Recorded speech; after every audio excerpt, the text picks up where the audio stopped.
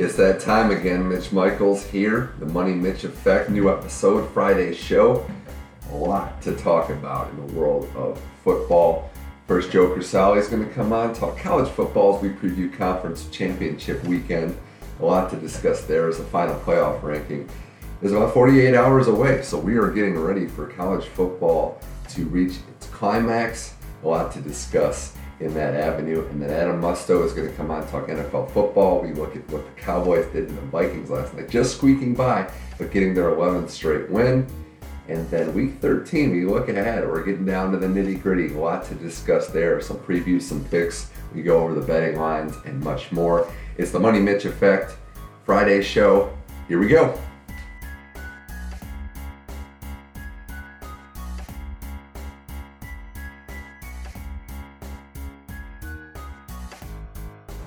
All right, now joining the program to talk some college football, Joe Crisali. Joe, repping the Rangers shirt and repping Movember too, it looks like. Absolutely. The program. So we're going to get into the rankings. The last time we talked about college football on this show, when all the carnage was still being picked apart. Now we have the playoff rankings. We're on the eve of the start of a big championship weekend, conference championship weekend. A lot to still be decided. We'll go right now with the playoff ranking. And Joe, it's interesting because Alabama 1, Ohio State 2 didn't change. Clemson and Washington leapfrog Michigan to get to 3 and 4, but that's it for Michigan. They just dropped down to 5. Wisconsin, Penn State 6 and 7. They play this weekend in the Big Ten title game with Colorado, Oklahoma, and Oklahoma State rounding out the playoff ranking. And Joe, I'll ask you this first. Michigan only at 5. A lot of people kind of wrote them off the second they lost that Ohio State game. Is it possible they could still make the playoff? I think it's possible. First of all, going back to that game, I don't think they lost that game. Okay. That was not a first down. Okay. No. Good. It's fine. Go ahead. It's possible they make the playoff. Washington, I don't think belongs in there. Who have they beaten? Who they lost to? They had one test. They had to beat USC, and they couldn't even beat USC, and USC now ranked 11, and they lost that one game. Doesn't make any sense to me. This is where we might differ. I think Washington knows that they handle business they're in. They're not going to be bumped down a one-loss conference champion. As bad as that conference is, we saw with Florida State 2 years ago, the year after they won the title. They won their conference, they belonged in there, and then they got stomped out by Oregon in the actual playoff. But I think Washington, if they handle business, and Clemson, who has a tricky Virginia Tech team, I wouldn't say a very tough Virginia Tech team, but they've been a little Jekyll and Hyde. They've put on some good games. They've had some duds. If both those teams win, they're in. You have the Ohio State that should be in, but Joe, if one or two of those teams lose, Clemson or Washington, then we got chaos on our hands, because then you're going to have to debate which 2 of 3 possible Big Ten teams probably get in.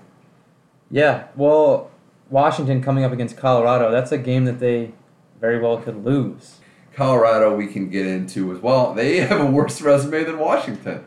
They do. They haven't beaten anyone either. Their best thing that they can put their hat on is not getting completely dismantled by Michigan. With all due respect to the Big 12, those teams don't have a chance. The winner will be at that 7 or 8 range. Imagine where Oklahoma State would be had that touchdown been reversed earlier in the season. So here's my thing, and I'm not trying to bash on Oklahoma State or friend of the program, Rob Crowder, who has his thoughts on this, which I respect, but the other loss that people aren't talking about, Joe, to Baylor, who can't beat anybody right now. I don't think the Big 12 was going to get in. Oklahoma having lost 2 national stage games at the beginning of the year and not looking good in either of them. They were touted to be number 1, number 2. The beginning of the season, everybody said Baker Mayfield was going to take over and Oklahoma was going to be the team that everyone was going to have to beat. But you look at Alabama at the top, and who beats them? Well, that's the thing about Bama, Joe. They can lose this week and still make the playoff. I don't think still they be will. First. But it doesn't necessarily matter. I think the rest of the teams, 2 and 3, Ohio State, Clemson, or Washington, they don't want to play Bama in the first round regardless of what they do. Nobody wants to play Bama ever. This weekend. But would you really take Michigan over I guess it's with Ohio State too, but if it comes down to Michigan versus the Big Ten championship winner, would you take Michigan in that scenario for the playoff? As a fan, I'd like to see Michigan in. I'm not a Michigan fan, but as a college football fan, I'd want to see Michigan in there. As far as the other two teams, what do they have to offer? You know, the funny thing is Michigan beat both those teams. Yeah. So that's part of it. And I know conference title games should matter, but are they really the best teams? Did some fluke in the schedule? Ohio State loses to Penn State, but they beat Michigan. Penn State gets beat handily by Michigan. And because Michigan dropped a game to Iowa, the tiebreaker goes to Penn State. Michigan's lost 2 conference games, and as someone that doesn't like Michigan, I wouldn't be sad to not see them in there. And as the case with any of these teams, Joe, they didn't handle their business. So if they don't make it, it's all on them. That includes what would be an all-time shocker if Ohio State drops out of the top 5, which I don't see happening. They can still point back to the loss to Penn State not making the conference title game. But the point I'm trying to make is that you handle your business, you're fine. Michigan had those opportunities that they let squander. I know the game could have gone either way with Ohio State, not to re-harp on that. The spots, the penalties, how about the turnovers? How about the fumble inside the 5? How about the interception, pick sixes? There's a lot of instances that would have changed the game. It's not just one. No. Yeah. But getting back to that debate, I just don't know if Wisconsin or Penn State is a lock if they win. I get the sense that it's an audition type game, like Ohio State, Wisconsin 2 years ago, where if they kill them, if one of these teams wins by like 30 points, then that's a resume builder. But if it's an ugly, cliche Big Ten game, kind of boring, then I think Michigan's alive and kicking. There's still one more week, though. There's so much that could happen. Say Clemson loses, Right. Washington loses. Do Michigan and Wisconsin or Penn State both get in if they win? And then you just basically just have Alabama and then the Big Ten in there? I don't know that you could put 3 Big Ten teams in there. Yeah, it's Alabama takes a tour of the Big Ten. I don't know. 3 Big Ten teams seems like it's a bit much for me. But what happens if Washington loses and Clemson loses? Now, I don't know that I see either of those things happening. It could happen, but hey, there's a lot to be decided there. It's funny how we're at this place where I think everything could line up perfectly, or it could just go to trash right away. It's interesting. I like this, and I like the fact that there's 4 teams. I keep harping on it. I don't want to expand to 8. I think 4 is fine. I feel like they're going to expand, and Oh yeah, that's a different debate. I think they're going. I want to see it. All these teams, they deserve to get in, regardless of whoever sits in their room and decides this team is ranked 5, 6, 7, or 8. There should be a tournament. Granted, it shouldn't be a 64-team NCAA basketball tournament, but there should still be more teams. Well, there's going to be people arguing, whether it's teams 9 and 10 or teams 5 and 6, whoever didn't make it. Wherever you put the cutoff line, there's always going to be teams arguing, saying we should have been in, we should have been the next team up. But yeah, I don't know. One last thing on this, though. If we're really talking about, you mentioned as a fan, Michigan, like you want to see them in, probably because you think they're better than Wisconsin and Penn State, and I would agree with that. Then I want USC in there. They're number 11. I know they have 3 losses, but if we're talking on the field right now, I'd put them in my top 5. I really would, in terms of what they're able to do. It just stinks they got that 3rd loss. Right. And they don't deserve to be in the playoff rankings as it is, but if we were doing an impartial who are the best teams, I think a lot of people would put USC higher than that 11 ranking. I'd have to agree with you I there. really do. So still talking with Joe Cruselli on the Money Mitch effect. As we go forward into college football, I want to bring up the other interesting debate before we look ahead to some of these conference championship games. So we were talking about this before. Last week, the highest non-Power 5 team in the college football playoff rankings were Western Michigan and Boise State having lost. Now, this is important because if you're the best team in the rankings, in a non-Power 5, you get a New Year's Day Bowl. You get to play in the Cotton Bowl. Houston was in the mix. They lost to Memphis. Now Navy, who plays in the conference championship game with the AAC against Temple, is 2 spots behind Western Michigan in the playoff ranking. This is a big dilemma, Joe, because Western Michigan, if they were to lose or somehow stumble, Navy wins in their championship game against Temple, the playoff committee, the bowl committee, I should say, would have to wait an entire week before they can make all their arrangements. Just a mess. Now, I'm always one for chaos here. But this is going to be an interesting debate because I think Navy belongs if they win out and if Western Michigan stumbles. Even if Western Michigan wins lacklusterly. Because you talk about, Joe, not beating anyone, look at Western Michigan's schedule and it's just pretty bare. They haven't beaten anybody. But Navy has beaten UConn. And that's a big win. Yeah. That's a big win over my yeah. alma mater there. Now, I know Navy has a couple losses, but the wins over Houston, the win over UConn, and winning their conference might be enough to push them a little further. I don't know what's going to happen here because you'd essentially have teams that can't get their bowl bids. The trickle-down effect is going to be enormous from this. I love the Army-Navy game, and I love the fact that it's a week after, and I think it's actually good that one of these teams, I mean, Army's been pretty bad for a while, and they've gotten owned in this rivalry, but one of these teams is actually good enough to where they're in this discussion. It's been a long time. Could you imagine if Navy was a top 6 team, undefeated, had some big wins, and we had to wait till the Army game for them to clinch their playoff spot? That would make that game even more interesting to watch than it already is. I know. That's part of the thing with the playoff ranking. I get both sides of it. I get that it's easy to just kind of wait. The other thing, too, was Keenan Reynolds last year. The year he had, I'm not saying he deserved the Heisman, but, okay, he was probably in that top 10 ranking, and all the invites come before his final game of the year. So yeah, look at him now. Yeah, and look at him now. But so the point that I'm trying to make is that Western Michigan, a loss there, another domino effect could be a disaster. And the quote I heard from the bowl committee was, "We don't want to sound un-American, but everyone in here is rooting against Navy this week to lose to Temple." Who, hey, Temple on their hand, Temple's a good team.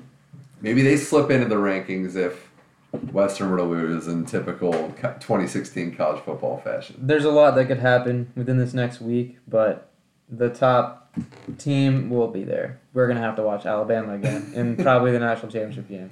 Probably. This is as good as they've looked. And we'll get to them in just a few moments, but I want to start the college football championship preview, the conference preview, with the Friday afternoon game on the West Coast, the Mid-American Conference, some action. Well, they got their conference championship game. It's Western Michigan taking on the Ohio Bobcats. Western Michigan opens a huge favorite. I think 24 points is what I'm seeing on the lines, and it's hard to argue why. This is a very dominant team, but do you think, actually the lines moved down to about 18, but do you think there's any chance the Bobcats can pull off the upset? There's always a chance. There's always a chance for the underdog team. Everybody roots for the underdog team. I mean, 17.5 points is a lot to be not favored by, but I can see it happening just because it's college football and crazy stuff happens all the time. So it's a big game, and you said Western Michigan doesn't have a lot of experience in that big game environment. I think week 1 Northwestern, which didn't really pan out, but that was the first game, a Big Ten game. You weren't sure what you were going to get. Since then, it's been all gravy for Western Michigan. They're a top 15 team on offense in the season, Joe, but they're number 2 on third down conversion. So they just stay on the field. And their turnover margin is tied for first in the country with Washington, another team we'll get to in a second. This is a team that capitalizes off of big plays. For Ohio, they're going to need to score because Western Michigan's defense isn't that great. Put some touchdowns up, get Western to take field goals instead of touchdowns. The other thing, too, and I'll always use this narrative this time of year. P.J. Fleck, Western Michigan's coach. Maybe he's thinking about some other jobs. Maybe people have called him. Maybe there's the distraction factor.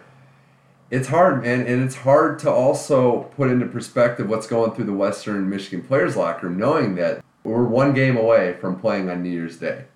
Maybe they kind of overlook a Bobcats team that has kind of meddled through the season. I don't know. I'm trying to play devil's advocate here, but it's MAC football. Anything's possible. Yeah, absolutely. I mean, Ohio, I don't know. They worked into the top. They worked into our show. We got to give them credit for that. The Bobcats have made it. And they played Tennessee this year. Pretty tough for a lot of that game in Knoxville. Ohio did. I think Western Michigan's going to win. I don't know that they cover 18 points. But, hey, this is a dynamic team, Western Michigan, we're getting to see. And maybe, at the very least, Joe, we can see Western Michigan play somebody now on New Year's Day and see exactly how good they are. That's a funny thing. You see a team from a not-so-great conference come in and just get obliterated by a team like, say, USC. Like, oh, you gotta play these guys now. Oh, well, hey, the last time a team from the MAC got this ball, it was Northern Illinois against Florida State, and they got destroyed. And Jordan Lynch tried to play running back in the NFL immediately after that game. So, hey, I'm with you, Bobcat Nation, but I don't know, it could be a long day against Western Michigan. The other Friday night game, I mentioned that team Washington, the Huskies versus the Colorado Buffaloes in the Pac-12 title game. I'll be the first to admit I wanted the rematch. I was rooting for Utah, Joe, to beat Colorado because I wanted to see SC give Washington a chance to avenge that loss and SC a chance to vault themselves back higher into the playoff ranking. But was not to be. The Buffaloes complete the unbelievable turnaround from a season ago, and they get in this title game against Washington. Now, do you think, Joe, that this game, Washington, from their perspective, is this a statement game? Is winning going to be enough to solidify their playoff hopes, or do they really need to put it on the Buffaloes? I think if they win, they're in. There's no way around it. 'Cause they're already ranked 4. You're not going to put a team like Michigan or Wisconsin or Penn State in front of them if you already have them in the 4 spot if they win. But I want to see Colorado win just because, like you, I want to see the chaos of what happened. Colorado can win this game. They move the ball pretty well on offense. And what I've noticed as well is their red zone defense is very, very good. Their defense isn't spectacular. There's not many in the Pac-12 that can hang their hats on a spectacular defense, but I like the fact that they dig deep on the other end of the field. In the last couple weeks, Colorado, after the USC loss, which was, they played them tougher than Washington, still lost, but they've kind of dug in. They beat Washington State, they beat Utah. They were facing games where they knew they had to win out to get to this game, and they were able to do it. But I keep coming back to Washington. Jake Browning is probably going to be a Heisman finalist. This Purple Rain defense is spectacular. I don't know. I don't know, Joe. I think Washington is probably going to win this game. As much as I want chaos, all the numbers and all the stats are pointing towards the Huskies winning this game. I mean, you play fantasy football. You can't go by all the numbers and all the stats all the time. It's a guessing game. But I go resume, too. And Colorado's is weaker than Washington. So both lost to USC. They did. So, I mean, Jake Browning, Colorado's going to have to stop him. He's got 40 touchdowns to only 7 picks on the year. He's a great player. Like you said, he's going to be a Heisman finalist. I don't think he gets a Heisman, but... Oh, no. I mean, that race is over. It's been over for a long time. Yeah. No, I like what they're able to do. I think this is... I don't know if that USC game was just a disaster, if they were thoroughly outclassed. They did not play well. But the way they responded last week against Washington State, I know Washington State's had their ups and downs, but they came in right away and just ended it quickly. They got the offense going. I think that's what they're going to try to do in this game. I think Washington comes out going for the throat early. They didn't do that against SC, and they were never able to get going on offense. Colorado, great story. I just don't know that they're there yet. This is 1 year. They've been awful for the last couple of years. I want to give them a little more time before I'm ready to say Pac-12 champions. They just seem like the Cinderella team that you root for that it's just not going to give it to you in the end. Doesn't seem that way. So it looks like we're both leaning Washington. With our picks, maybe not so what we want to happen there. Still talking college football with Joe Crisali on the Money Mitch Effect. All right, let's get into the SEC title game as we move towards Saturday. Alabama, Florida. Florida in the SEC title game. And I almost got that through without laughing, but Florida is in the title game.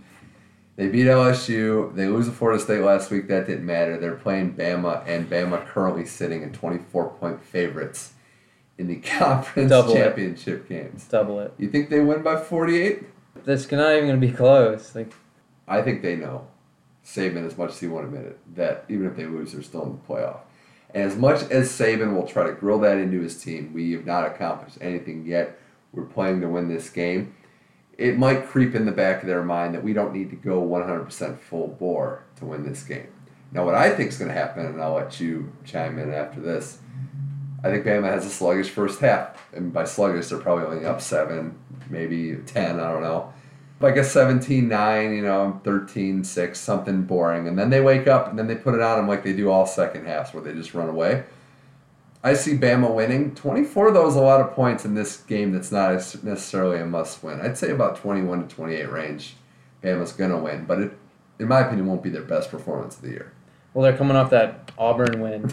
War Eagle. But I thought Auburn was going to have a good chance to win that game. They had a good defense. They shut them down for the first half, and then, like you said, they just came out in the second half, and that they were a totally different team. Well, that's the theme this year, and that's the Sean Sullivan referred to as crock-potting teams, where their defense, Alabama's defense, is unbelievable. They played great all season. The offense, though, you're right. Like in last week, it took a while to get going. If Florida wants to win, they need to do to Alabama in the second half what Auburn did to them in the first half. Yeah, you got to get a lead, and even that might not be enough. Ole Miss was up 21-3 in their game, and Bama came back. But you have to jump on them early. Florida has a top 10 defense in the country, so maybe that can get them going. But the other thing Florida has is an offense that's all over the place, and a propensity to, we saw in the Tennessee game, give up mass amounts of points and commit mass amounts of turnovers in a short period of time. If you do that against Alabama, you should just warm the buses up and get back to Gainesville. Too many turnovers is going to... Alabama's just... They're going to take care of all those. They're going to clean up, and they're just going to score points off of any turnover.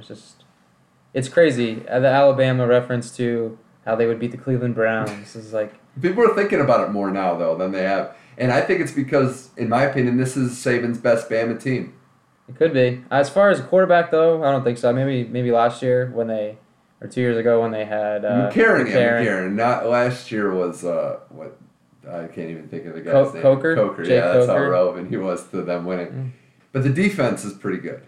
I think this has the potential to be as good as any team that Saban's ever had. And while they don't have to win this game, they're probably going to do it in very dominant fashion because that's just what they do. They beat who's in front of them and they do it dominatingly. So. It just sucks saying that. It's been 9 years. You just want somebody else? Like, I just want somebody else. Alabama's been at the top for... Nick Saban's been there for 9 years. When is it going to end? When are they going to stop getting big prospects? When are they going to stop having... Like, if someone gets injured on their roster, like, say their best safety goes out, like in the game against Auburn, their best safety got hurt, oh, it's fine. We'll just pick another 5-star recruit off the sidelines and throw him in there. It'll be fine. We need to get, a task force to investigate. That's the only way. I would trust... investigating what goes on in the program more so than any team beating them because they're just too good. They're just too good. It's tough to say, but we have to move on now to the Big Ten title game, Wisconsin and Penn State. I saw that stat the other day too, or I shouldn't say stat, I saw the graphic. Ticket prices in Indianapolis are dwindling because nobody wanted this game. A lot of Ohio State, Michigan supporters upset that their team isn't in the game. Wisconsin, Penn State, not the main attraction that they thought they'd be getting, but here we are, and these are still 2 top 8 teams, 2 top 7 teams in the country. First for Wisconsin, Joe, defensively very stout, have shown the ability to play with and keep any game close, but they're not an explosive offense. Do you think that's going to help or hurt them in a game against a Penn State team that's come on firing in the last 2 months of the season? I think their offense is good enough. Clement, they have good Ogunbowale, whatever you pronounce that guy's name. Yeah. They have good running backs. Their quarterback does enough. He doesn't make all the throws, but he hangs in there and he does what he needs to do. As far as Penn State goes, I had no idea, or I didn't think that they were going to be up here at the end. And as far as Penn State, I don't even think they should have a team after those things before. We can save that debate for another time. James Franklin has done a great job. Paul Chryst as well at Wisconsin. Those are 2 of my front runners for Coach of the Year, given how well they've done. First on Wisconsin, defensively, the way they were able to limit and pretty much hinder the offenses they played, I don't know if there's been a better job outside of Alabama collectively on the season, Joe, from a defense. LSU Week 1, Leonard Fournette pretty much shut him down, win that game. They played Michigan tough, 14-7 loss at the Big House. And then the Ohio State game in overtime that could have gone either way. Defensively, with T.J. Watt, with some of their big-time players, they could keep in any game. Penn State's offense has gotten a lot better in the last couple weeks of the season. And you do wonder if they beat Ohio State in that game, if that got the juices flowing, if that got them better off. But if you're asking me for my pick in this game, I like the Badgers. I think Wisconsin's going to win this game. I don't think this is going to be a pretty game.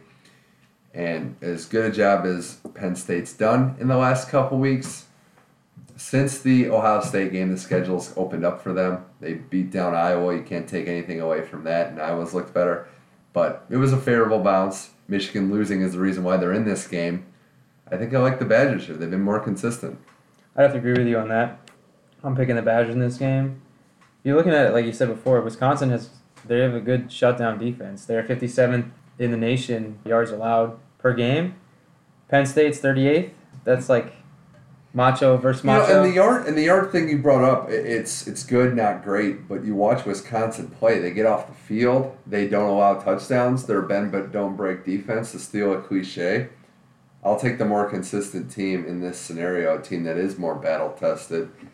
Wisconsin, they beat Iowa, who beat Michigan, like you said earlier in the show, and that could be a deciding point. If, say, Washington loses and it's deciding between Michigan and Wisconsin, I think at that point, if Washington loses and you're deciding between putting in Michigan and Wisconsin, because Wisconsin will have won the championship, they should be the team that's in.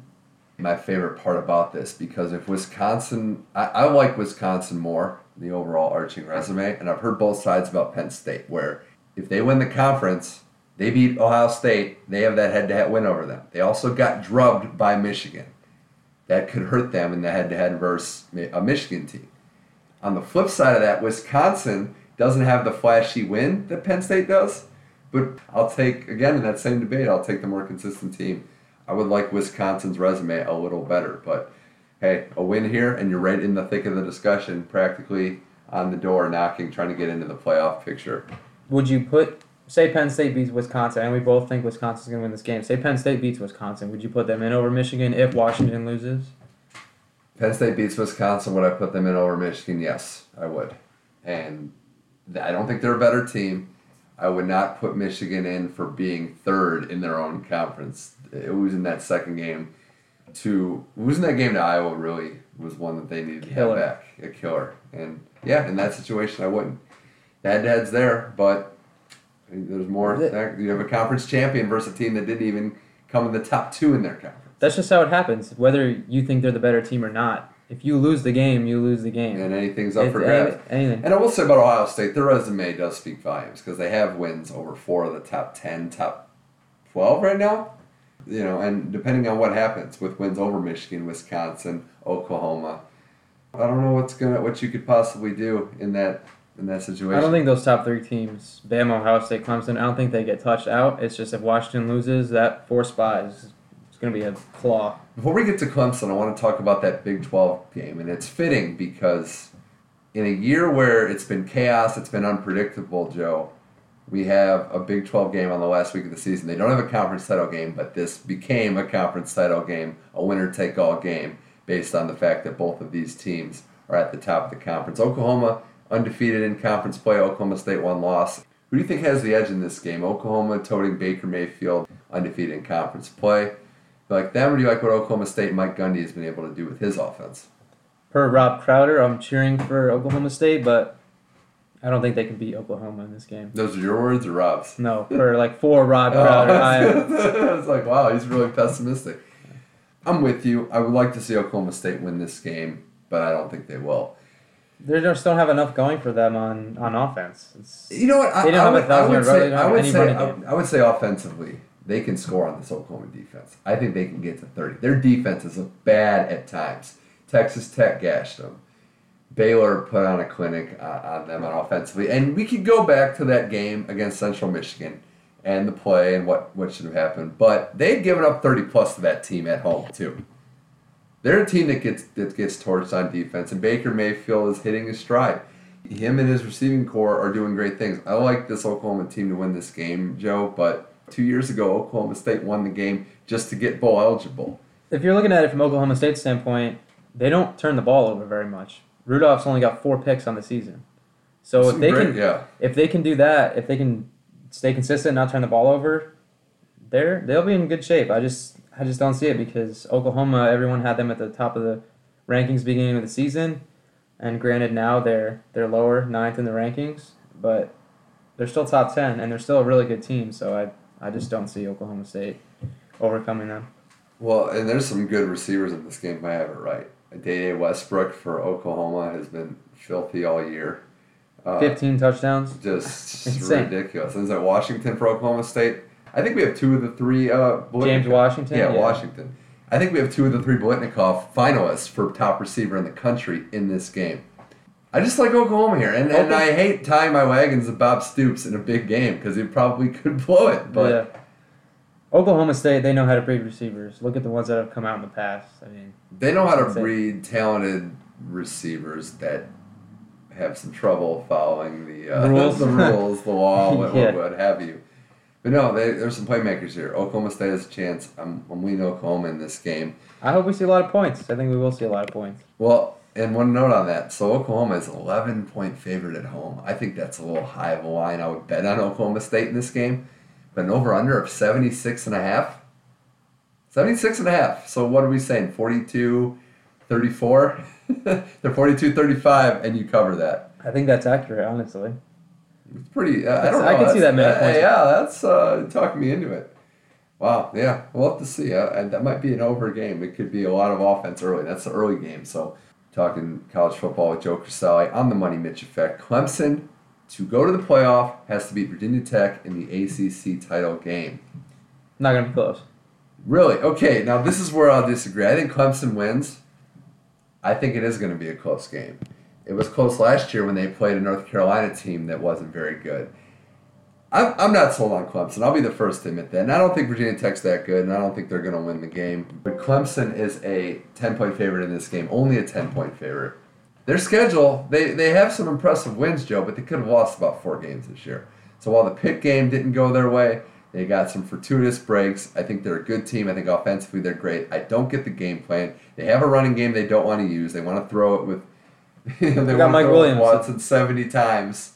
But I don't know. Defensively, I have some questions. I see Clemson winning this game.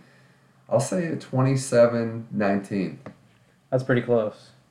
I don't see that. I like a safety in there. Virginia Tech's good for some crazy, ridiculous safety conversion run back play. They did blow out Virginia last week. Not like that means anything. 52 points. It doesn't. That was just their practice game for this game. Clemson, I just don't see this game being close. Virginia Tech is just, I just don't think they're a good team. They lost to Syracuse. They lost to Georgia Tech. They lost to Tennessee. It doesn't make sense to me. It's just crazy that this is the ACC title game. I thought this conference was going to be a lot better. And it's not. It's just terrible. And if Clemson loses, it gets shut out of the playoff. How crazy is that? Clemson, which is crazy because Clemson, they beat Louisville when they were ranked 3. They beat Florida State. That Pittsburgh loss hurts a lot, but they have the 2 wins. They beat Auburn. Yeah, does anything about Clemson worry you, though, going into a playoff? Like the Auburn game week 1. Some terrible clock management, and Auburn almost They should have lost that game. Yeah, Clemson should have lost that game. How about Florida State, the end of that game? Also should have lost that game. Could have lost. NC State misses a field goal that would have won the game in regulation, an unranked NC State. They got lucky. They've been lucky this year, and I think they're going to win. It could be. You could be right. It could be a blowout, but you can't be lucky going into the playoff against Alabama or even Ohio State. I just don't. You have to be good. Yeah, and I'm not sure. Clemson's going to win. I think I agree there. But hey, a loss, and we got our craziest form of chaos yet this season. If Clemson loses, the ACC is such a weak conference. They're shut out. They're out. They're out. Yeah, nobody moves. And then you got 3. Maybe Washington takes the L, like we've been saying the whole time, but they probably won't. Colorado get back into the discussion. And then you got Michigan, Wisconsin, or Penn State. There's a lot that could happen here. Well, a lot that can happen. We're going to look forward to it. Well, Joe Crisali, before I let you go, I want to look forward to some of the bowl games that aren't the playoff. And there's just 3 I have in mind in particular. So the Rose Bowl. It's always been Pac-12 versus Big Ten, and we expect that to stay the same. But this is an interesting year. Are we assuming that 2 Big Ten teams this year are going to go to the playoff? Yeah. Okay, so that being said, the one that gets left out, a Michigan in the Rose Bowl, that'd be pretty good. I'd go there. That's a 45-minute drive. Michigan USC Rose Bowl. How about that? That's the best case scenario. That would be insane. Does USC pass the loser of the Pac-12 title game in the final rankings? If the loser of this game, are they going to drop below SC? Well, you said earlier in the show that's how it's going to depend on it. Because Washington wins, they're in. So in this case, I guess the answer to my question is USC needs Washington to win. Because if Colorado wins, they're going to be left out and play in the Rose Bowl. So think about that for what Colorado's playing for this weekend. They're playing for either a playoff or a Rose Bowl berth. The freaking Colorado Buffaloes. I don't think Colorado gets into the playoff. I think if they win, they'll, like you said, they could be in a Rose Bowl. But I would much rather see USC versus right. So that's Michigan. why I'm talking myself into rooting for Washington because the Rose Bowl could be Colorado Penn State. I'd watch that. Let's get excited for that. No, there's a lot of scenarios here. Just thinking about that game. You're going to get a Big Ten winner or Michigan, depending on if 2 Big Ten teams go or if everybody holds serve, in the Rose Bowl. Could be a fun game to watch. And the other game I want to talk about is the Sugar Bowl, because we're assuming it's going to be Oklahoma, which we think is going to win, or Oklahoma State, taking on the second highest-ranked SEC team, the highest-ranked SEC team not in the playoff. Who the hell is that going to be? They all have 4 losses in this conference. It's Auburn? Auburn. I was going to say Auburn. We know Florida wins. The only problem with... If Florida wins, they're going to go. But come on. Is that the only problem with Auburn is the season's over, and they still haven't decided who their starting quarterback is. James Franklin, last chance too. James Franklin, Jeremy Johnson, Sean White got hurt, so now he can't be the quarterback. Or Nick Franklin, They go to the Sugar Bowl. That defense, it just stinks that they don't have a quarterback, because that defense is unreal. Tennessee had their chance, they blew it, they're out. LSU? Is it possible that we could see an LSU team in here with 4 losses? I don't know. It's just hard for those teams that are in the SEC, because this is why you have to play SEC teams, and they're all good. So your record 7-4 is compared to someone else being 10-11-1 is the same. How many SEC? It's been a rough year for the SEC. A lot of teams in the second. It's been a terrible second half of the season. Texas A&M was looking hot. Tennessee was looking hot. I thought Texas A&M was going to be the team to beat, but they just took it. They just tanked Trevor Knight, and then they just... He goes down, and that ruins everything. Mm-hmm. So that's another one to watch. And that's why I really don't like bowl contracts. I don't like how it has to be a certain team from a conference. Certain years don't necessarily work out that way. Lastly, who do you think is going to... And we're assuming, though, we didn't really preview this game. Would we like Navy to beat Temple in this game? Or do you think Temple wins it and puts that to bed? That game is a toss-up for me. AAC football. I think Navy. I watched Navy play UConn, and UConn is one of the worst college football teams I've ever seen in my entire life. You're a UConn alum. And they barely won that game, so they run that triple. How about that stat? Navy's got the best third down offense, worst third down defense in the country. That's where you want to be. And least penalized, but they're a military academy, so we assume that they're not doing anything stupid. Which Baylor, by the way, is the most penalized team. Sounds about right. So we're assuming that Western Michigan or Navy is in that Cotton Bowl. Who would you want to see them play? Be the come to Jesus moment for Western Michigan. Who do I want to see Western Michigan play? Who would you put in the Cotton Bowl if you were the bowl commissioner? If you had to pick one of those teams that's not going to make the playoff, it could be a team a little lower even.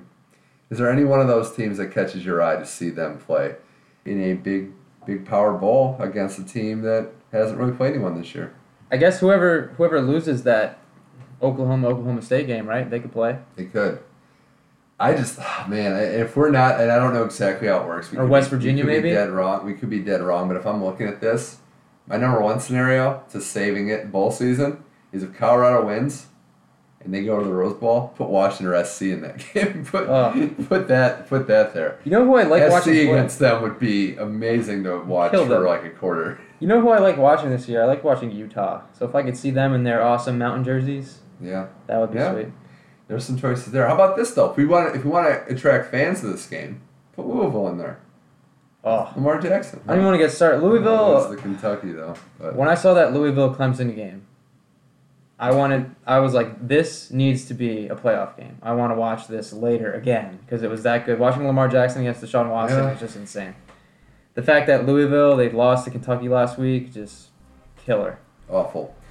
Well, we're going to have to monitor it one more week, the Army-Navy game, and then we go on to bowl season, playoff picture. Should be fun. Well, Joe Crisali, thanks for coming on the Money Mitch Effect and chopping it up. Always fun to be here.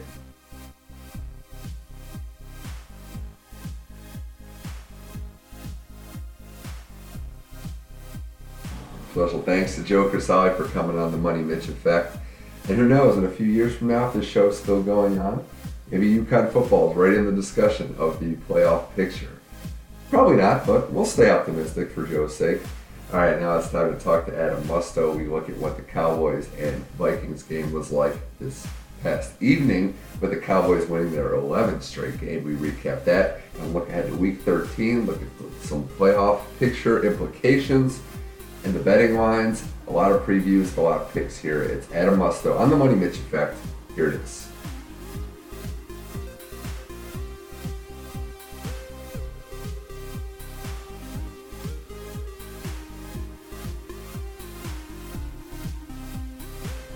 All right, now it's time to talk NFL. Joining me on the show, Adam Musto, third time on the show, first time in person. Thanks for joining the Money Mitch Effect. Absolutely, thanks for having me. We're getting ready for another big week of football, week 13. It's a win for me for a lot of reasons. The Browns aren't playing, so that's pretty cool. They can't lose this week. We're really getting down into it now. We're really getting down to the final weeks of the season. The playoff picture is taking shape. We'll start with a quick recap. We're doing this on a Thursday night, Adam, and the Cowboys just beat the Vikings 17-15 in a game that was closer than a lot of people thought. This is my impression of this game. We've been waiting for the Dallas clunker, for the game where they didn't play well, the rookies underperformed. It was just an ugly game.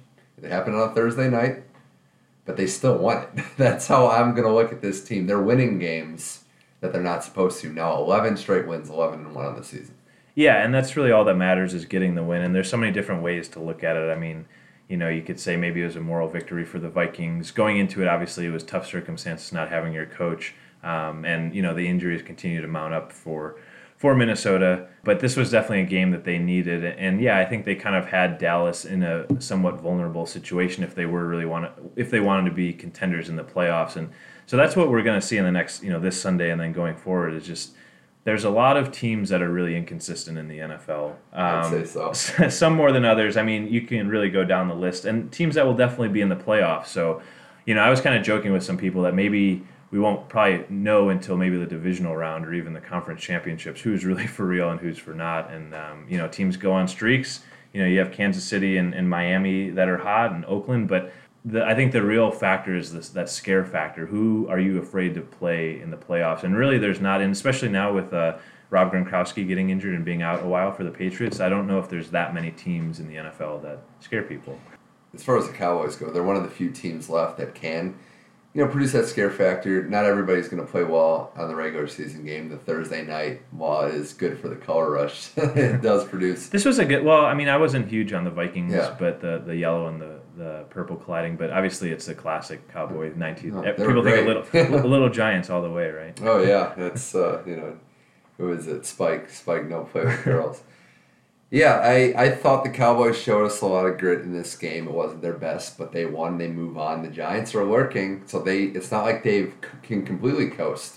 They have a team that's formidable right behind them that has beaten them on the season. Minnesota's 6-6, not out of it yet. I still don't trust the Lions completely down the stretch. Green Bay could be heating up. If Peterson comes back, I still think there might be time here. They're probably going to have to win all 4 games to do it. I don't know if that happens, but 9-7 could get you that second wild card. Yeah, it's very possible. And yeah, the North is, and it's frustrating for me as a Bears fan because I actually went into the season thinking the Bears, this was a year, not necessarily because their talent was there, but the schedule, it was pretty favorable. They ended up playing the AFC South, and obviously the NFC East is a lot better than it was last year, but that was their matchup. Last year it was kind of a tough division, and a division that usually, you have to beat the Packers a couple times and maybe win 12, 13 games to win. Now the Lions could end up being 9-7 or 10-6 and taking it. It's a lot like 2014. The Lions had a chance. I think it was Schwartz's last season. They slid at the end of the year, right. And the Packers ended up beating the Bears in Week 17 I think they were 8-7-1 and won the division. I do remember that game. That was when Rodgers missed a lot of the season. Exactly, yeah, and it was it's like everything has to either to take down the Packers in that division, either Rodgers has to be injured or he's got to be in a slump, which he's kind of doing now. But he would definitely be. Obviously, they don't have as much around him with defense and running backs and wide receivers and stuff. And the Bears swept by the AFC South. Yeah, it was incredible. You brought that up. I couldn't believe it. And it's only happened 3 times since the division became a division. Yeah, I was kind of looking back, and the Bears joined some pretty dubious company. So the AFC South is a very, it'd be nice if you were in that division and get to play the Jaguars and the Texans and the Titans a couple times a year. So the last team to be swept from the NFC by that division was the 2009 Rams. They finished 1-15, and then the year before the 0-16 Lions got swept by everybody. And that was actually when the AFC South was pretty good. I think that was the Titans going 13-3. They got swept by everybody. They didn't win a game that year. Yeah.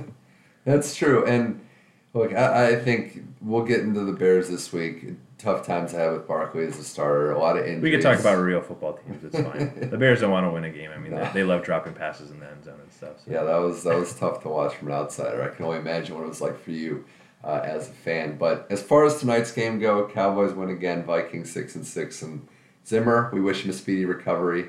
on the retina surgery. They had 3 coaches the night that were sharing the head coaching duties. It was weird. They had the special teams Mike guy Grafer was pretty much the head coach, but the D and offensive guy, like a 3-man system. I just wanted to see on a penalty if they disagreed. Right, they right, yeah. Challenges, there's probably a lot of stuff there. A lot of disagreements, Yeah. how we break this up. Yeah, So. but yeah, I mean, going back to the Cowboys and kind of joking about the Bears, but there is something to be said about being able to finish a game and maybe win a game that you're not supposed to win and being able to steal one. I remember, the Cowboys, I feel like, have not that there's anything wrong with it, but there is a big difference between teams that can close it out. And, it's not like in baseball or hockey where you're kind of on a long road trip and maybe you could win 66% of your games or something, but you're supposed to show up every single game in football. And the Cowboys, it might not be pretty all the time, but if you just keep stacking the wins together, it'll probably be more weeks of rest going forward. Obviously, they have a big matchup with the Giants coming up for that division. Was that a Seinfeld? Not that there's anything wrong with that. Slip that in. Well, I say like they steal a game. Yeah, no, I but see yeah, that. exactly. It's true. Win's a win. It doesn't have to be pretty. You see that in other sports all the time. But the Cowboys 11 straight, man, hard to believe. Well, now we're gonna pick some games this Sunday into Monday, the Week 13 slate. Some interesting ones. We do have some bye weeks still. I mentioned the Browns and the Titans are off. That's it. Anybody else off between not that I guess. I mean, is this the last week of byes? This is it. Yeah, yeah. 13. Yeah. The end of bye weeks. But there are some pretty big games on the slate, and per this show, Adam, which I don't think you've done yet, we do 3 categories to start off our round of picks. It's a lock, a game that you think one team is definitely going to win, no questions asked, a game closer than the experts think, and the upset pick, straight up, an underdog is going to win outright. So knowing that, who's your Week 13 lock? So the one that kind of surprises me, but I think that Arizona will beat Washington. Living dangerously. Cardinals lock.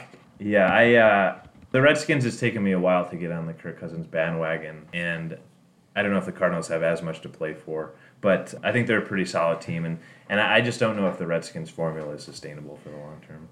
The Cardinals are 2.5-point favorites at home in this game. I mean, there's a lot of funky lines this week. We'll get into it. If Arizona winning this game, it would not surprise me one bit. I don't know that I would go lock.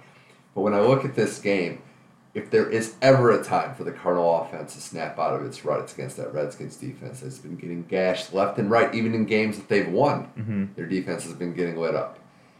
Cousins, I like what he's doing. He's throwing for a lot of yards, but the run game's still shaky. It's not consistent. There's got to be enough resolve left in that Cardinal defense to finally say enough is enough at home and get this win. They're desperate. The playoffs are probably over, but I got to think there's too much pride in Arizona to lose this one. Yeah, I think Bruce Arians has built a lot with the Cardinals over the last few years, and we were talking earlier about the Cardinals of the '90s. They've really come a long way now, and yeah, I mean, looking at the schedule, it's kind of funny because there's a few games that the outcome probably seems kind of obvious, and then you're looking at it and teams are favored, which you wouldn't really expect. But I think it just kind of goes to kind of a little bit of the lack of some inconsistency with some teams and feeling out, can I trust this team to win week, or just to really show up. And I think there's a lot of teams that you just don't know what team you're going to get from week to week. I completely agree with you on that. My lock, and I apologize if I'm stealing one of yours. I could go Patriots over Rams, but that's too easy. We're going to talk about the Rams in a second, but that's just way too easy, even with the Gronk injury. I don't even know if this 13.5-point line will move that much given the games in Foxborough against a bad team. I'm going to go Green Bay over Houston at Lambeau. And this is a two-parter. Green Bay finally got off the losing schneid last week. The offense still looks good. The defense has issues, but those issues aren't going to be solved by Brock Osweiler. That's just not going to be the guy to do it. I haven't seen a team, Adam, about the Texans, a team at the top of their division in such a quarterback crisis mode with all the whispers about how bad Osweiler is, and they're still at the top of the division. Even the Rex Grossmans and the other guys that have been at the top of bad teams. And even losing J.J. Watt, I mean, that was the focal part of their defense. But man, this passing attack can't do anything. And I don't know how long it can last. They're in danger of losing this division. Now, the good thing is they're in the AFC South, and they can beat up on bad teams, which they've done. But I like Green Bay here. I think Rodgers is going to keep it going. He's struggled somewhat, but he was throwing great while they were getting lit up on D. Clay Matthews is back, hopefully to stay in it. I like Green Bay here. Yeah, I think it's always hard to pick against the Packers, and it's kind of funny. I think these two teams probably want a little bit of what the other ones have. Green Bay struggles with defense, and the Texans, if they had a more consistent quarterback, I think they could be really dangerous. Obviously, they've losing Watt and other injuries have stacked up, but they have some pieces there, and obviously, they're in a very formidable division for what they need to do. Yeah, I just think a desperate Green Bay team. Houston loses, they're still right in the thick of right in the mud with all the other AFC South teams. I think that's going to go down to the wire with those three teams. I really do, but I like Green Bay here to keep that North race interesting. Put the pressure on Detroit. Still talking with Adam Musto on the Money Mitch effect. All right, now it's time for your game. You think it's going to be closer than the experts think. If you have one in mind, in that regard, what is it? Of course. So, looking at the schedule, I think the game that will be a lot closer than people think will be Denver-Jacksonville. Jacksonville they've struggled a lot, but I think they have some pieces there. And Blake Bortles, I don't think he's. I want to hear this. No, go ahead. Yeah, I mean, he doesn't. Talking about finishing, that's where he kind of struggles, and it's always the tough interceptions. But he could really sling the ball throughout the field. So maybe the first 45, 50 minutes of that game, you see a shootout, and I think Denver definitely has the ability to finish the game strong. I'll say a couple things on this. This is strategically a good pick. If you're breaking down a formula for how games can be close, injury to a quarterback, tough gut-wrenching loss the week before, kind of hungover coming into the game, a little sleepy to start. But it's Jacksonville. That's what I keep coming back to. I'm with you up until the point where it's the Jaguars that are 2-9 that have been a train wreck. Bortles still doesn't have a win in his career when he threw for 300 yards. How are they getting? They are probably in a 180 just what the doctor ordered for this situation. Yeah, it's tough. I think the Jaguars. We've always had, I think, starting this year, there were a lot of people sleeper pick to come out of nowhere, and people thought they saw what Blake Bortles did last year and said, well, why wasn't he a Pro Bowler? But the numbers now, I feel like, are so inflated that it's very easy for someone to throw 300. I mean, it used to be a 300-yard game was a big performance. Now it's, Matt Barkley threw for 300 yards for the Bears. And we know what that means. Yeah. So the weapons aren't huge there, but, it's the NFL, and I think anything can happen. And the Broncos might still be reeling a little bit from last week's loss against Kansas City and might be in a little bit of shell shock mode from that as well. I think some teams come off a loss handling it well. The Patriots are a tough team to beat back-to-back weeks, but this might be a little different. We'll see. Paxton Lynch didn't look so good his first game when he played against the Falcons in a reserve role. Now we're going to see what he does as a starter coming up playing the Jacksonville Jaguars. My pick, and there's a few of them that I had in mind. Some of the lines, like I said, were a little weird. You had teams that were favored that shouldn't be, but I'm going to go in the true upset fashion. I think a closer game than experts think is a Sunday night game. Seattle's a touchdown favorite over Carolina. Carolina is going to give them a game. They gave Oakland a game. The Seahawks are reeling. Their offensive line can't block anybody. There are some major issues. Rawls, is he healthy? What's the running game look like? And defensively, while they can bounce back from giving up plays, they can still give up plays. We saw it against Tampa Bay. I thought about picking this as my upset, but I still think the Seahawks, too much talent, too much of a home field advantage. I think they squeak one out late, but this is going to be a good game. Mm-hmm.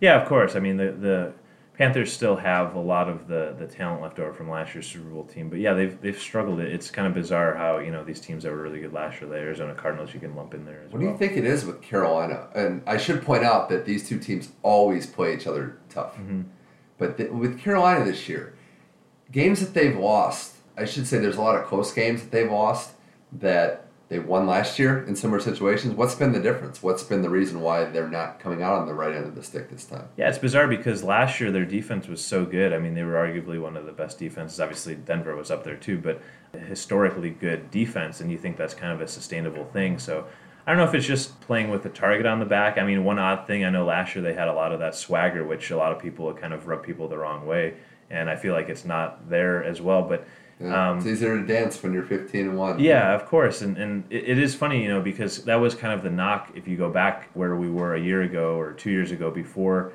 the 15-1 Panthers, the knock on Cam Newton was he would put up the numbers, but they weren't really winning as much, and it wasn't as many of the meaningful games and stuff. So for some reason, he's kind of regressed back to that role.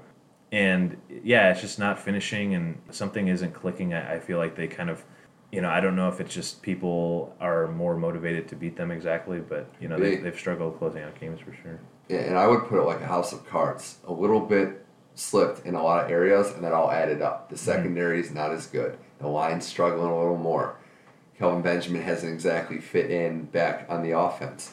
Cam's not quite as good, and he covered up a lot of their mistakes last year, a lot of the weaknesses. So I think they could give Seattle a game, though. I'm interested to see what the Seahawks look like. Still the 2 seed. Somehow it's 7-3-1, still the 2 seed, but hey, it's a good year. It's a good year to be a mediocre team in the NFL. It really is. It is. So, all right, now it's time for your upset pick. Who do you have winning outright and underdog? Handling business this week. Yeah, so I think the Bengals will upset the Eagles. Maybe not a huge upset, but obviously the Eagles are struggling, and the Bengals are in a tough situation with losing A.J. Green and Gio Bernard. But I think that they're motivated for Marvin Lewis, and I'm interested to see how Carson Wentz kind of finishes this season. There was so much hype about him the first few weeks, and he's kind of cooled off. But I think the Bengals defense is still pretty tough, and they're gonna harass the rookie a little bit. Yeah, the Eagles, to me, are a team that really overachieved early. Took advantage of a poor schedule and teams not thinking that they were going to be any good whatsoever. It's kind of caught up to them. Their defense was outperforming, all advanced metrics. It was kind of improbable. You wondered how they were that well. Jim Schwartz is a good coach, but is he making that much of a difference? I think they're starting to come back to earth. They don't have playmakers around Wentz, and you're starting to see it get to him a little. I think he's going to be a great pro quarterback, but the skill position guys, if Sproles isn't going off, what else do they really have that scares you? That's where I think they are there. I don't hate this upset pick, but I do have a tough time trusting the Bengals to keep their heads, to play disciplined football. I'm just waiting for Burfict to get kicked out of the league at this point, and I think it's going to happen every week. Yeah, I think he's definitely now. I mean, maybe people kind of forgot a little bit of what happened last year in the Steelers game. It's been a while. People's memories get a little fuzzy, but now he's back on people's minds. He's got an interesting story. Obviously, his draft stock tumbled and didn't get drafted. His coach didn't give him a recommendation. Yeah. And that's a big part of it. I mean, obviously, it's one thing to have the talent, but you have to find a way to be on the field, and some people just can't do that. One last thing on the Bengals. Do you think there's any chance after this year that they look in another direction at quarterback? Well, it sounds like A.J. McCarron is going to be a pretty hot commodity in the free agent market, him and Garoppolo. So I don't know if that's something the Bengals want to give up. It's kind of odd this year. Obviously, you had the years and years of making the playoffs, and now that was kind of almost like a foregone conclusion that the Bengals were going to be in the playoffs, and now I think people were kind of shocked that they're not. So it would be tough, I think, just because there's so few high-quality quarterbacks in the NFL, and I think that obviously, it's a tough situation where there's not enough confidence instilled in you knowing that there might be someone better, but then, you might end up putting your franchise back 5 years, staying with a guy that is just kind of going to get you to a certain plateau and not reach higher than that. So, I mean, maybe someone, I don't know if there's anyone in the draft that's really going to be that big of a difference maker, but I would definitely look long and hard before just kind of cutting A.J. McCarron loose and really figuring out. And maybe that's, maybe they do have an opportunity now to give him some work. Obviously, with the injuries they've had, there's maybe not as much of a risk. Obviously, they're not going to want to just bench Dalton, and there's no reason to necessarily bench him, but just kind of see what you have with him. Exactly. I think it's worth looking at. Something to monitor. This is going to be what direction do the Bengals go in a lot of ways. Something to check out. Money Mitch Effect with Adam Musto. Now it's time for my upset pick. I'm not going with the Rams. I'm going to go Chiefs over Falcons in Atlanta. 4.5-point underdogs are the Chiefs. I like this team a lot. This isn't necessarily a knock on Atlanta. I think the Chiefs play a good style of football that can be effective on the road. They don't make too many mistakes. Tyreek Hill's turning into a star. That was an electrifying run. That had our fastest next-gen stats. He reached like over 22 miles an hour on the run. Unbelievable. He was the first guy to do the 3 different ways of scoring, return, receiving, and rushing since the great Gale Sayers. Interesting. I did not know that. That was a big stat commodity there. First time someone did that in the same game since Gale Sayers. Mm-hmm. He's good. Andy Reid has found a system that works on offense, and the defense, especially the secondary, is great. Justin Houston's back, being a force. For sure. I don't know that the Falcons are that good. I think they're all right. I think they're battle tests. I think this is going to be a dogfight. They can lose at home, though. Not the best home field advantage. I like the Chiefs here. Yeah, it's an interesting matchup because, I would say I would probably rather have Matt Ryan over Alex Smith, all things being the same. And Julio Jones, Hill will give him a run for his money, but maybe before last week, Julio Jones was hands down the most electrifying player on the field for this game. But yeah, they've struggled to put it together. I do kind of like Atlanta, but give the Chiefs credit. They find a way to win games, and they don't do it in spectacular fashion. And I think Alex Smith has kind of molded himself into that game manager role. But it wins. It works. It'll be interesting to see if it works in January and February. And the Falcons are definitely a team that needs a win. If he's the game manager, he's the king of the game managers. He's the lord of the game managers. That's probably the best way to put it. The running back injuries, Charles out. They still find a way to compete.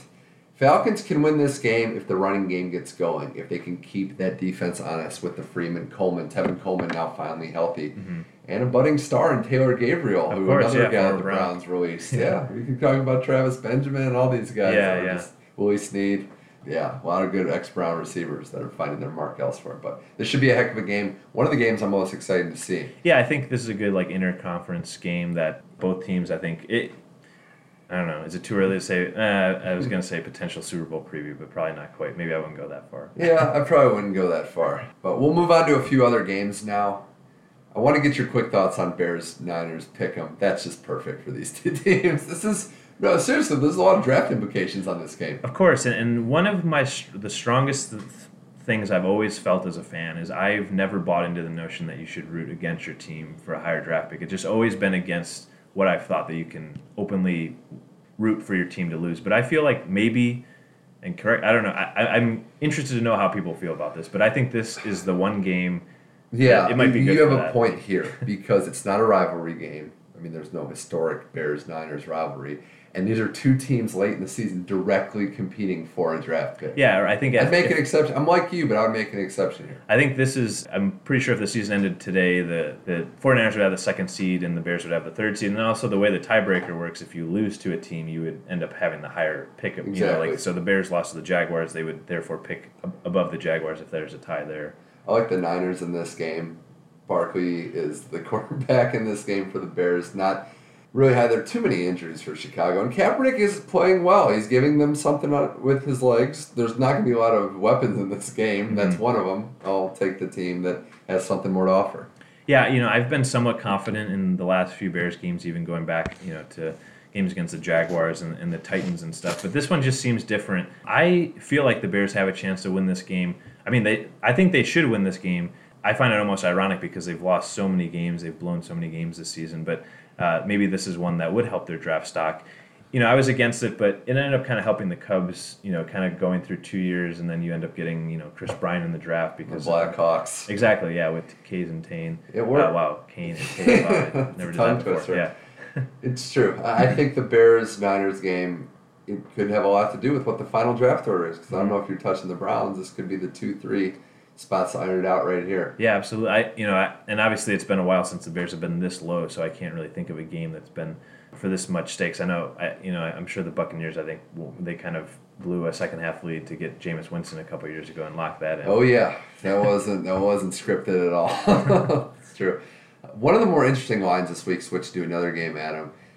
Saints are playing the Lions in New Orleans. New Orleans is a 6-point favorite. Now they're a 5-6 football team. The Lions are now 7-4. But I like New Orleans in this game. I actually like the Saints to win and cover the spread. I'm still not sold on the Lions, as I said, and I mentioned earlier this week, the Saints are my dangerous sleeper. Probably too short to make the playoffs, but definitely can cause some noise with their offense down the road. Mm-hmm. The only thing I would say about the Saints is I feel like I think the reason that the line is like this is because they have all the experience. Obviously, Drew Brees, future Hall of Famer, he's won a Super Bowl, and they're always still that dangerous team but you just still never know what they're really capable of, and I think they probably will beat the Lions, but I think that they're starting to maybe lose some credibility. I feel like they've always been given an advantage over the last few years because of the experience. But the Lions are definitely a tough team to pick, but the Lions need this game. They've had so many opportunities going back the last 5 years to really put a stamp on the division. They ended up doing it when they beat the Packers at Lambeau last year. But these are the signature wins. The Lions haven't had a whole lot in their franchise, and it's just nice to maybe, if you end up going into the playoffs, going in with some momentum and really proving like we belong here. Lions just need a running game. It's getting borderline comical how they cannot run the football. The Saints might not be the team to make them pay for that, but with how their offense is going with the passing attack, with Michael Thomas, with Willie Snead, with Cooks, Cooks has been struggling recently, but there's a lot of options on this team that's going to make a Lions defense that, quite frankly, they make big plays, but they're not statistically one of the best defenses in the league. I don't know. I do think the Lions have a chance here, and it's probably one that they need more. But if the Saints win this, they get back to 6-6 and say, Atlanta, Tampa Bay lose. The division's not over for them. It could be right in the thick of it. So there's a lot riding on it, and I think it could go either way. Yeah, and this might be a shootout because I think you have Stafford and Breeze, and those are guys that seems like every year. Two Texas boys that want to just put on a show. Right. Yeah, I know they had a playoff game a few years ago against each other, and I don't know. We'll see what happens, but it could be maybe 1,000 combined total yards. We might not see a punt. And I want to talk briefly. We're both picking the Patriots to beat the Rams. We don't even need to break down that. I'm glad the Rams are focusing on important things like banning Eric Dickerson from the sideline, not playing the 4-time Super Bowl champion Patriots. How does something like that escalate to the point it is? And I'm not saying that Fisher, or Dimitroff, I should say, the GM, and Eric Dickerson are in the right or in the wrong for how they're handling it, but how does a situation like this get to this point where you have a Hall of Fame running back feuding with his franchise? It's frustrating. There's just so many egos in sports, and you think that you could always put it aside for the greater good. And obviously, I think hands down, when the Rams went back to L.A., it was always Eric Dickerson there. I mean, I'd be curious to know who sold more jerseys this year, whether it was Dickerson jerseys or Todd Gurley jerseys. But the egos, I don't understand it. And I've seen it. My experience, there was some fighting with Michael Jordan and Jerry Krause versus Phil Jackson. This might be a little different. And then, you go back to the 85 Bears, they only won one Super Bowl. They probably could have won 2 or 3, but there was a lot of fighting between players. And it's weird. It happens like that. There was, I think, the Cowboys in the 90s, and there was another time where, the owners want celebrities on the field, but the coaches say, hey, let's just focus on football. Let's not worry about all the distractions. And it's hard to find a constant voice for the team. The coach might be very conservative and rigid and just want to focus on the game, where the owners are more into the pony show or the pony show and make it more of an event, and you do get some bizarre stories where alumni don't feel welcome, and he's meant so much. I'm sure the fan, I'm sure if you took a poll of the fans, they would love to have Eric Dickerson on the sideline. As opposed to Jeff Fisher on their sideline. Of course, yeah. And they said, well, it was because he was critical of a team, but what is he supposed to be? It's not. Yeah, I think it's partly both their faults. I think Fisher, he can play his day-to-day, I'm only there, but he knows what's going on, and he had something to do with, okay, you need to tone it down or not be on our sideline. It was probably a GM's call. That sounds more likely, and I don't want this to sound like I'm defending Eric Dickerson because he's kind of an egomaniac himself. He's opinionated. He's one of the few players that doesn't want to see his records broken. But let's cooler heads prevail. Can we please just get along and try to help out the next generation of Rams players? Because that's what the city wants. That's what the one thing all these guys agree on is they want the Rams to succeed, and this is not helping them. And you're going to play the standard bearer for excellence and for organization, the standard in the NFL. You're about to play them, and you're a mess, distracted by other things. So we'll see if this gets better. I'm hopeful. We're LA residents now. We need it to get better. And Eric Dickerson, I think if you're an ambassador for the team, you might have an obligation to just want, if you are a former member, you obviously want to see your team do well, and you never really want to trash them. But there gets to a point, if you're frustrated, you can't just, sugarcoat everything and pretend that everything is perfect. Totally agree with that. I've seen that with the Bears this year. So. That's true. The 2 afternoon games, the Money Mitch Effect with Adam Musto, as we finish wrapping up the NFL Week 13 preview. 2 other afternoon games in addition with 3 other afternoon games, I should say, in addition to the Washington and Arizona game that we talked about. You have Buffalo, Oakland, you have Tampa Bay, San Diego, and you have the Giants, Pittsburgh. And in that order, are there upsets here? Are any of these 3 favorites, the home favorites, in danger of losing? I would say Buffalo has a real chance to upset Oakland. And, it's funny because I've never really been a big proponent of Buffalo. I feel like, they're a small market city, and I haven't seen them in a long time live up to the hype. Whether it was signing Drew Bledsoe in 2002 or just, I feel like every year they play the Patriots, it's, Rex Ryan versus the Patriots, and you expect a big game, and the Patriots end up just kind of sweeping it, doing it pretty easily. And a lot of it depends on how effective Derek Carr is, but I think the Raiders are still a team that they've overachieved this year. I think, that the talent is there, but I don't know if they can consistently string it together all the way through the playoffs, and, Buffalo has a chance. It's funny because in all these games, you only have one real traditional good team versus mediocre or bad team, home favorite, and it's this one, which you said there would be an upset. And I think I agree with you. I think Buffalo is more likely to win than the other two because I think there's still some question marks with Oakland. Their defense can have the ball moved on. The secondary is not good, but Buffalo's passing attack's not good, so something's got to give there. I do think that the Raiders are going to have their Dallas Cowboy-like game tonight where they don't play that well. They've built up enough of a lead, but Kansas City, the Kansas City's getting hotter. Denver's still going to work. They're not out of the woods yet. I think this could be a game. It's funny, none of us said the Giants in our upset or even closer than the experts think as a 6-point underdog on the road at Pittsburgh. As much as I'd like to see the Steelers lose every time they play, we're both not buying the Giants. I think they've kind of been sleepwalking through the season. This just has the makings, in my opinion, of Eli has a bad game, they lose by 30. Yeah, this is a game, my dad and I, we kind of picked the game just for fun against each other. And looking at this game, I'm still racking my brain to figure out what's going to happen. And that's obviously what Sunday's for, to figure it all out. But yeah, Pittsburgh obviously has the talent, but they haven't showed it all season. And the Giants are winning games in pretty unspectacular fashion against sometimes unspectacular teams. You're waiting for the fall to happen because against a formidable team like Pittsburgh, I think it might be kind of tough. Pittsburgh's hot and cold, but if they're on, the Giants aren't, it could be very ugly. Mm-hmm. In the other game, San Diego is like my rival to New Orleans in the AFC version of New Orleans. I think they're just in a tough division. I don't know that they're going to make the playoffs, but they're going to be tough to play. Tampa Bay, still not sold on them. If Jameis and Evans aren't clicking, I don't know how this team moves the ball. And Rivers can put up numbers. I think he's going to have a good day. I like the Chargers here. Mm-hmm.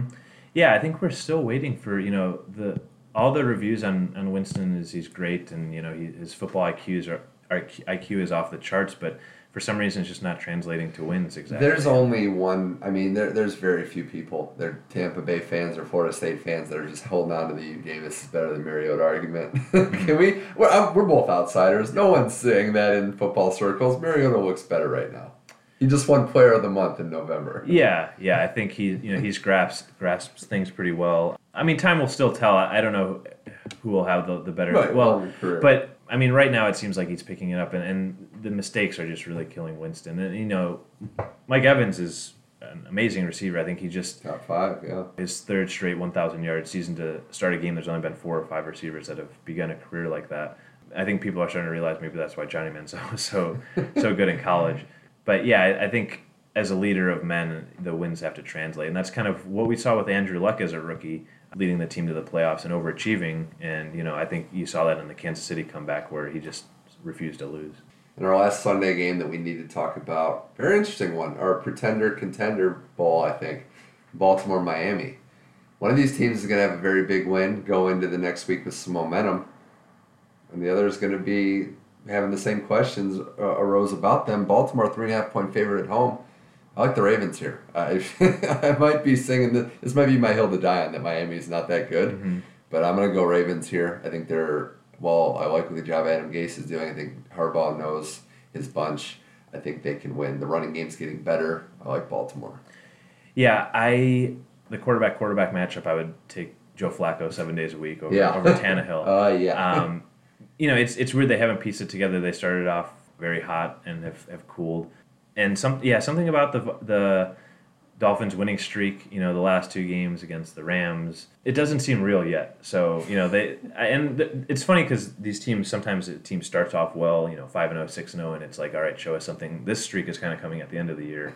And, as a lifelong, or not maybe lifelong, but as a longtime Patriots hater, I always kind of root for other AFC East teams to knock them down, but it just doesn't seem, it seems a little hollow for the Dolphins, and I'm wishing them well, but I think it'll be pretty tough. Yeah, if they beat Baltimore, though, I might have to start changing my tune, because that'd be an important road victory, and not one that they can just slide by on. And the last game of the week, Monday Night Football, Colts at Jets. Colts 2.5-point favorites on the road. Jets in a state of free fall disarray with Fitzpatrick still back there. Colts are going to get Andrew Luck back, we're pretty sure. Colts still alive somehow and probably in the AFC South race. How do you see this shaking out? obviously the quarterback position is huge. I think that Darrelle Revis is very vulnerable. I saw a report today. Yeah, I saw a report today. You know, I don't know how to trust it exactly, but one of his confidants said he's mentally checked out. I don't know if it means he's going to retire at the end of the year, but he wants. I think he'll just switch to safety. Mm-hmm. I think that's what's going to happen. I think he could have the Charles Woodson, Rod Woodson, somebody other than a Woodson last name, but you know what I'm trying to say, like a nice career. Was Ronnie Lott a guy? Did he switch? He was a safety though, okay. But he'll lose some speed, but he could still be a factor. Mm-hmm. It's not an island anymore, and the Colts' offense with Luck without are so different. The line's not good, but he can make things happen. Him and Hilton still have connection, and while their defense is pretty porous, is Ryan Fitzpatrick really going to be the guy to take advantage of it?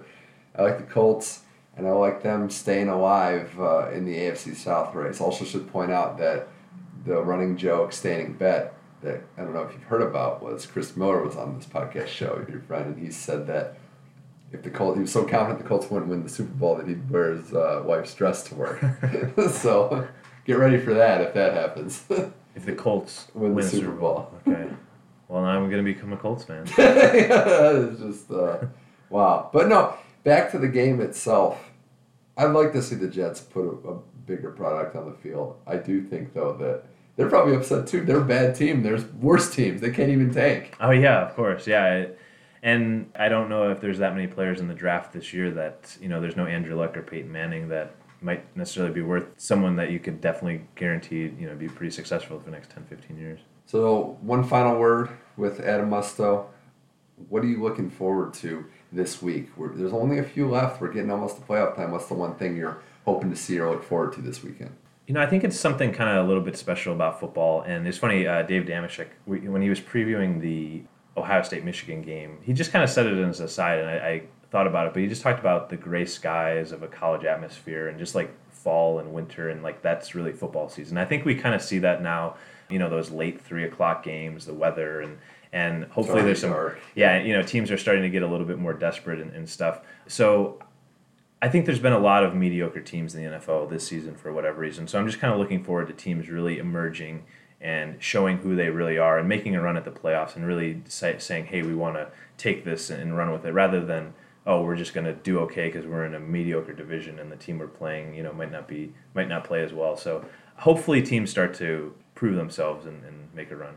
Well said. I think to take it a step further, I want to see those veteran leaders, the Bradys, the Roethlisbergers, even the Lucks and Russell Wilson say, all right, now it's time. Follow my lead. We're going to go get this done. Mm-hmm. I think that's what we'll start to see. And we'll see some teams fade and some teams go the other way, too. That's what makes the game great. Adam Musto, thanks for coming on the Money Mitch Effect. This was fun. We'll have to do it again in person again, too. Added a little new element to the show. Of course, anytime. Thanks for having me.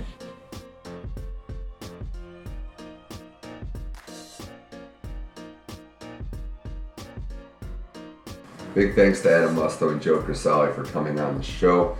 A reminder that you can find all the episodes of the Money Mitch Effect on SoundCloud, Google Play, and iTunes by just searching the title.